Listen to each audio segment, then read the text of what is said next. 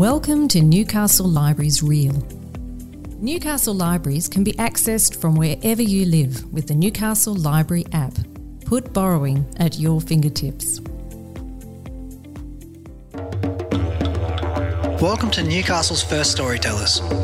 Always was. Always will be.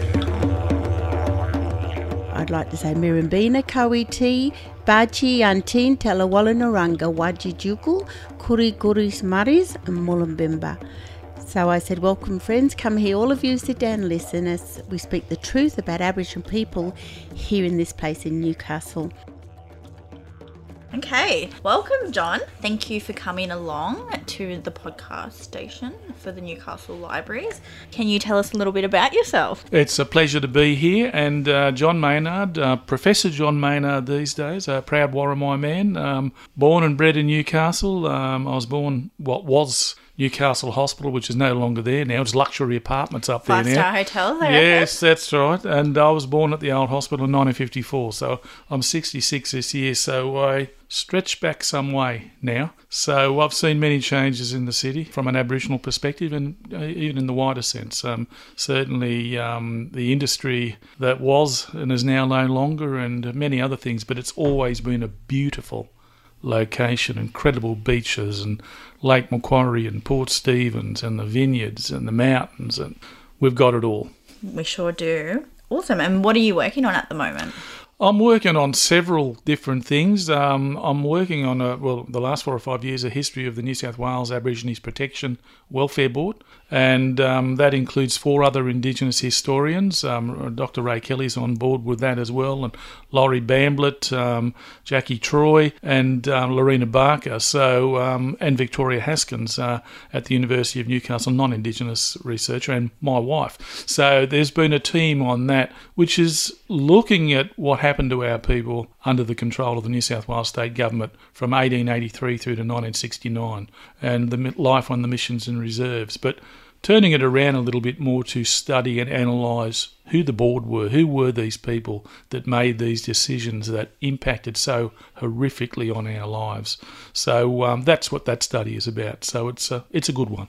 And that's been for 4 years? Yes, it ends at the end of this year, and we'll be writing up a book. So, it's been a great project, and we've done lots of interviews in communities all the way across the state. So, very, very rich and good material. Yeah, it must have been lots of tragedy and... kids been taken, and land being taken, and the story of our lives across the 20th century when you look at it, the segregation and assimilation, and as I said, the stolen generations, had such an horrific impact onto our families. Well, we've all been touched by that. Yeah, and how do you look after yourself and protect your energy when you are going through and doing all that research and all those interviews and listening to those stories? How do you keep going? Yeah, look, it depends on the situation. There's also a lot of fun, with blackfellas. There's a lot of laughter, and when you get into a conversation, there's a lot of humour as well. It's not all negative. Yeah.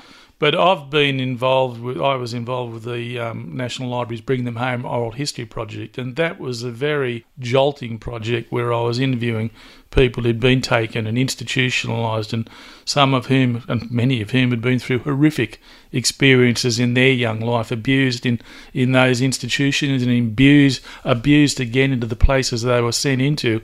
And I still say, and I'm touching the bench in front of me here, that I wake up sometimes and I can hear those voices of those stories that have been relayed to me. So you really do need to take on board that and try and deal with it the best way you can.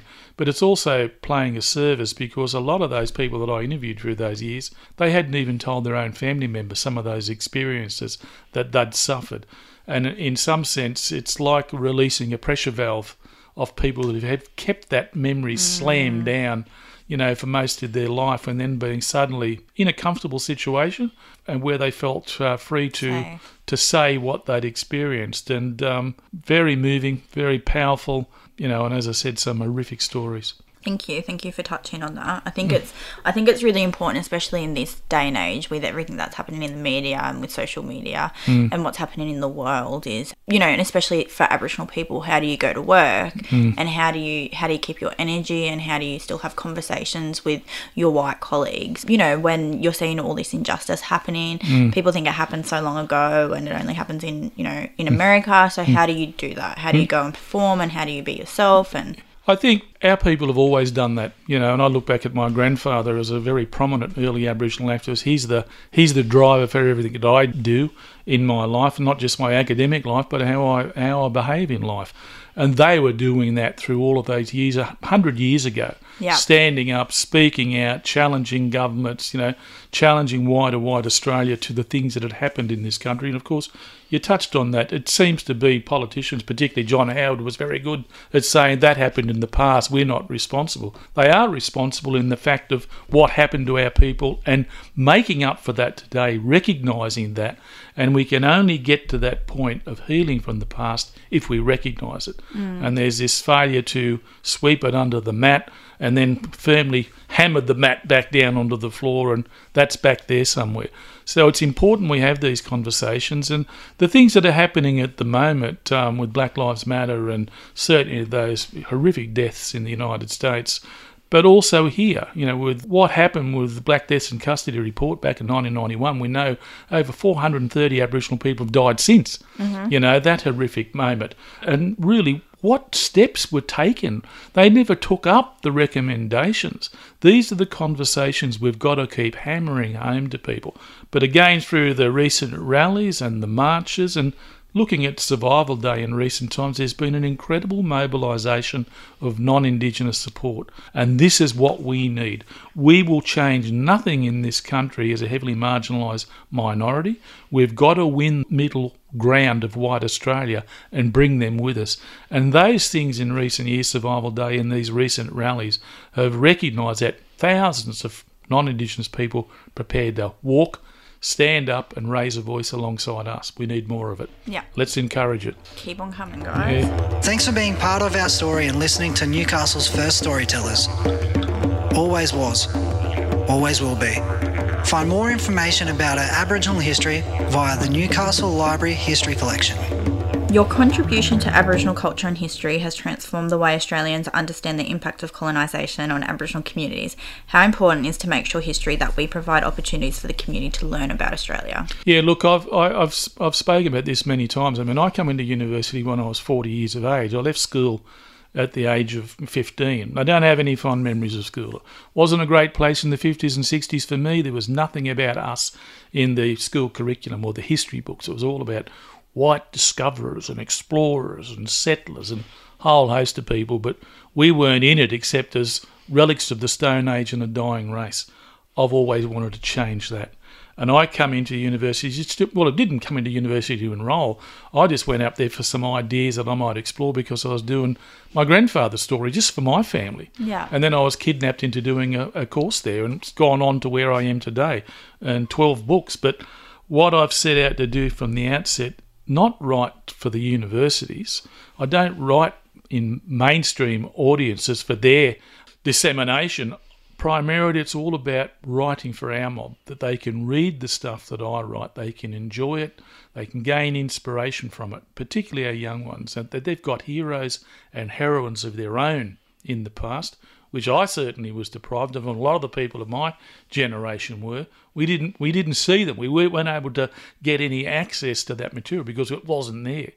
So that's the difference, is being able to write this stuff that challenge these white histories of the past and the myths and legends of white Australia, which we need to challenge. So, that's been the driver for me. What are some of the defining moments for you as an academic and historian? Oh, look, many, many rewarding moments. Well, I guess for me, it's again what I just touched on then about reaching out to our communities and not being confined. And I've had the incredible, great fortune to work in our communities right across the country, urban, rural and remote, many, many communities on history projects, oral history projects, in health, in history, in education, politics, a whole vast sport area. And, really, it gives our mob a lift to see you've done this, and that's what I see as a role to encourage others. Because for us, our history is like a giant jigsaw puzzle with most of the pieces missing today still. And is to encourage as many others to come into this space and put more pieces back into the puzzle so that we have a more complete understanding of the past, because all of our mob have incredible stories of courage in their own families. So it's encouraging others into that space, which is, again, a real driver for me, and where I speak often, not just in universities, but on the ground, out in communities. So that's the most important thing for me. Yeah. How long did it take for you to become an academic? Right, okay. Well, as I said, I came into university by luck. I didn't come to enrol. I was kidnapped into doing a diploma course, which was 2 years. Then I did a BA, which I also did in 2 years. And then I did a PhD, also in 2 years. So I did all of it in 6 years. So it should have been longer than that. It should have been, 8 or 9 years, but I did it in 6. How did you do it so fast? Very driven. Yeah. Very driven, but also with Wallatuka at the University of Newcastle, it was vastly different to what I'd experienced at school, where there was no encouragement or support, and there was nothing about us in the material you were reading. I took to it like a duck to water, because you had Aboriginal lecturers, you had Aboriginal people, who ran the centre, and it was a completely different space. And that's the beauty of what Wallatuka is. I mean, and has been for such a long period of time.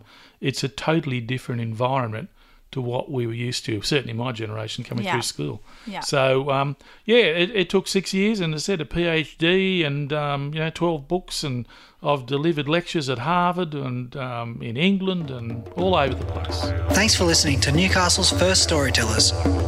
Always was, always will be. Access these stories and more from Newcastle Library's website or app. So any advice for any of our mob wanting to go to uni but kind of scared to think that they, can't do it, or they're not smart enough? This is the thing for me. I mean, I was there the first 2 weeks at university in the diploma course. As I said, I come through a school system where there was no encouragement or system in my time, and I had no self-confidence in that space. And the first 2 weeks was the most difficult for me. I thought, this is a joke. I should have come here years ago. This is too late. You're too old, You're not going to get this stuff, The most important thing was for me was to get through that first 2 weeks, and then it was, I took to it, as I said, like a duck to water. So take these opportunities that are there now, as opposed to that weren't there in the past. When I come through the school system, and as I said, I left school in 1969, there was no thought or idea that we as Aboriginal people could go to university. And it wasn't until the 80s, that there was an avenue then through into Wallatuka at the University of Newcastle. So that was 20 odd years on. And the reality is today, we've got doctors, we've got nurses, we've got lawyers. There was even a pilot come through at the University of Newcastle. And I speak at schools and I say to our kids, if you apply yourself, if you work hard, really motivate yourself in that sense, if you want to be an astronaut in the future and fly a rocket ship to Mars, you can. And there's a lot of people to assist these days, as opposed to the past, instead of putting hurdles in front of us and telling us we're not going to achieve. Do you have a favourite place or a favourite story? This region, as I said, I grew up here, and I've moved and travelled a lot. I've been around the world, in that sense, and that's been a journey, remarkable journey in itself. But it's this place, and I touched on it before, the incredible beaches and Lake Macquarie and Port Stephens and the vineyards and the mountains. We live in such a beautiful location. And it's also the sense of, as far as stories go, you don't have to go to Arnhem Land or the Red Centre. There's stories here embedded in this place. And I've spoken about them, the kangaroo inside Nobbies, and, Belmont Lagoon when the moon cried, and, Putikan the monster out at Sugarloaf. And there's so many stories that we're fortunate that Birrabban passed to Threlkeld nearly 200 years ago, that were recorded in the language and cultural knowledge that was unlike anywhere in southeastern Australia, of that sort of knowledge and the amount of it that was recorded. It's one of the richest treasures, Aboriginal cultural treasures in the continent. So we're extremely lucky. So they're the stories that I certainly look to for inspiration. I think we've touched about this before, but it does talk about where do you get your inspiration. I believe you said from your grandfather, or what drives and motivates you? Yep, certainly my grandfather, who died sadly 8 years before I was born. But when I was 40, my father said to me, I was out of work, I'd just come out of a marriage. I think my father was looking upon me as a complete failure at the time. Like, get off your bum and do something. And he said, look, because one thing I'd done, I'd loved to read ever since I was little, despite the experiences at school not being encouraging or supportive. I read a lot and I loved to write. So, I mean, that was the thing that stuck through me right through. So the old man said to me, I want you to put together the old man story, like my grandfather. We knew he'd been a fairly prominent Aboriginal activist, but get some of his letters and the newspaper accounts and the family photographs and write it up into what I had envisioned, just an exercise book, and they'd hand it over to my father, uncles, aunties, cousins, extended family members, and there would be my grandfather's story. And as I said, I finished up, I got kidnapped into doing university, and it became my PhD, and then subsequently a book, Fight for Liberty and Freedom, and I've been writing about that ever since. And the reality is it's a history that this country wasn't aware of. The first united all Aboriginal political organisation, the Australian Aboriginal Progressive Association, was led by my grandfather, Fred Maynard, who formed that movement in 1924, and they were operational through to 1929 before they were hounded out of existence by the police acting for the New South Wales Protection Board. But they brought up the things that we're still fighting for today. Their platform was demanding enough land for each and every Aboriginal family in the country. My grandfather said, we have overriding rights above all others in our land. And he made that statement in 1925. Self-determination. They were front page news with the first Aboriginal Civil Rights Convention held at St David's Church and Hall in Surrey Hills in 1925. Front page news. Aborigines demand self-determination. This is 50 years before the Whitlam government is credited with putting up self-determination. They demanded that the protection boards be abolished and to be replaced by an all-Aboriginal board to sit under the Commonwealth government, which is the Uluru Statement, the voice that they're talking about today.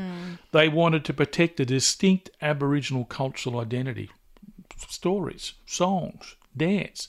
We wouldn't be in the same position today of trying to put this fractured jigsaw puzzle back together again. Absolutely. And they demanded citizenship and... am I forgetting something? But that was the importance of that platform. And it said all of those things we're still fighting for today. So he was a big influence onto me of putting his story together and the incredible material I was able to find, and also the people I was able to speak to, many of whom are past now, but who knew my grandfather or were connected with the movement in those days. So, it's been a remarkable journey. That's incredible. And you didn't get to meet him? No, as I said, he died 8 years before I was born. So, and he copped a lot of police attention. There was an interview in 1927 where he said that he'd been warned on many occasions by the police that the doors of Long Bay Jail were opening for him, and he had to stop speaking out. And he said, I will not stop speaking out on the rights of Aboriginal people in this country. I don't care if they sent me to jail for the rest of my life. I will highlight the shocking conditions of our people and the atrocious act that rules over us. So those were the things that he challenged during those years. Oh, man. This is Newcastle's first storytellers. Always was, always will be.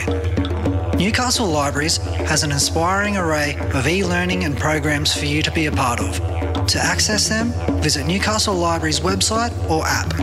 You have contributed to many national organisations. You have been actively involved in numerous Aboriginal education and community organisations. Can you tell us about any future plans or projects? Yeah, I'm looking to retirement. No!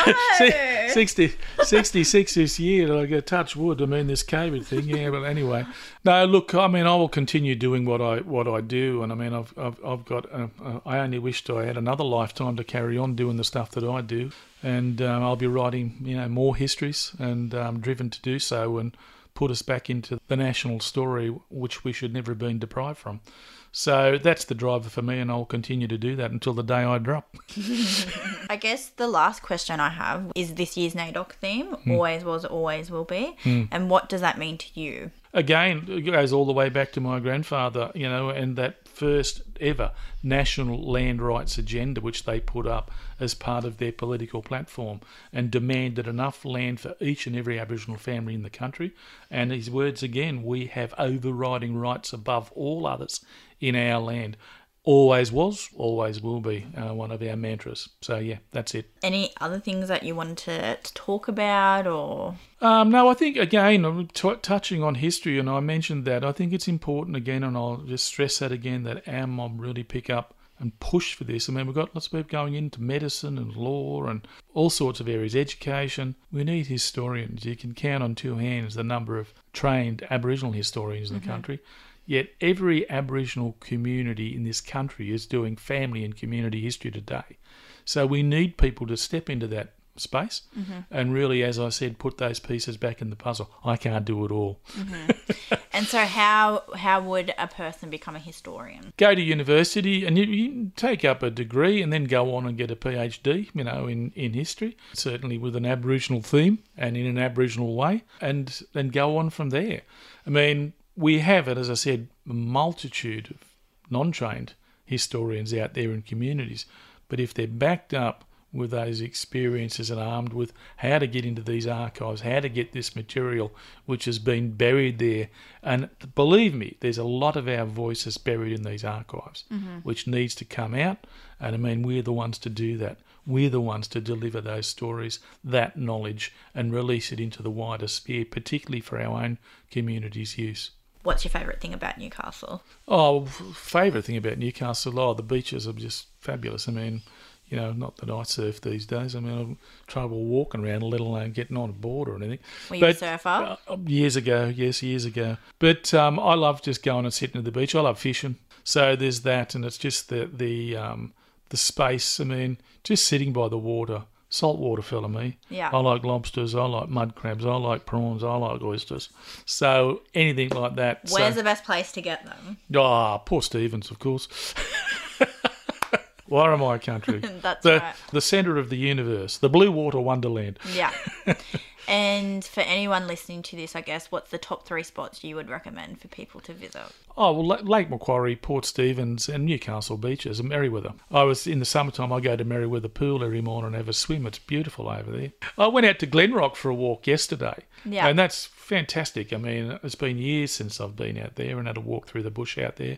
It was quite a nice day yesterday. And I mean, having a space like that in a national park so close to the city centre is stunning. We're lucky. Did you see any animals out there? I saw quite a few bush turkeys. Yeah. Any snakes? No snakes. Okay. Racism in Australia and racism in Newcastle. Do you believe that's something that happens here still? It's everywhere.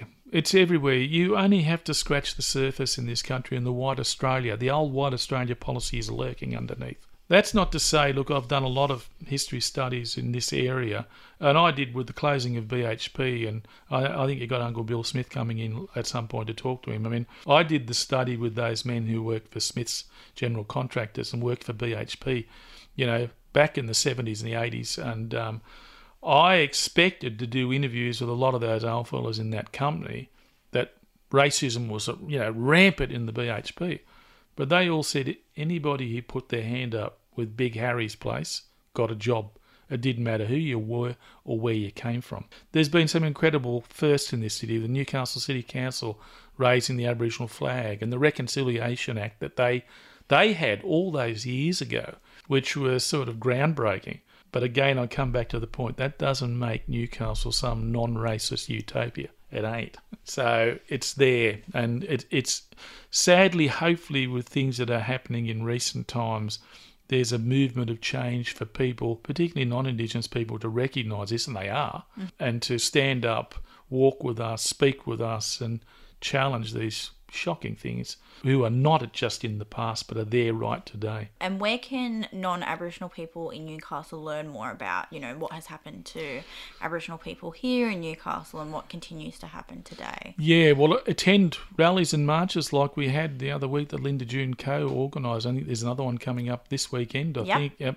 So there's a thought of things that you need to get along to and support us and march with us and speak with us, and you'll only learn from that experience. And also, as I said, take on board the incredible long Aboriginal cultural historical connection to this country and place. You'll be enriched by it. Yeah. Thank you. All right. That's everything. Pleasure. It's been so wonderful to hear Thank from you.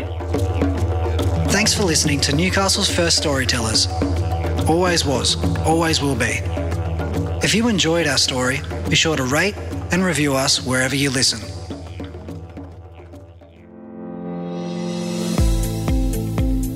This has been a Newcastle Libraries Real production.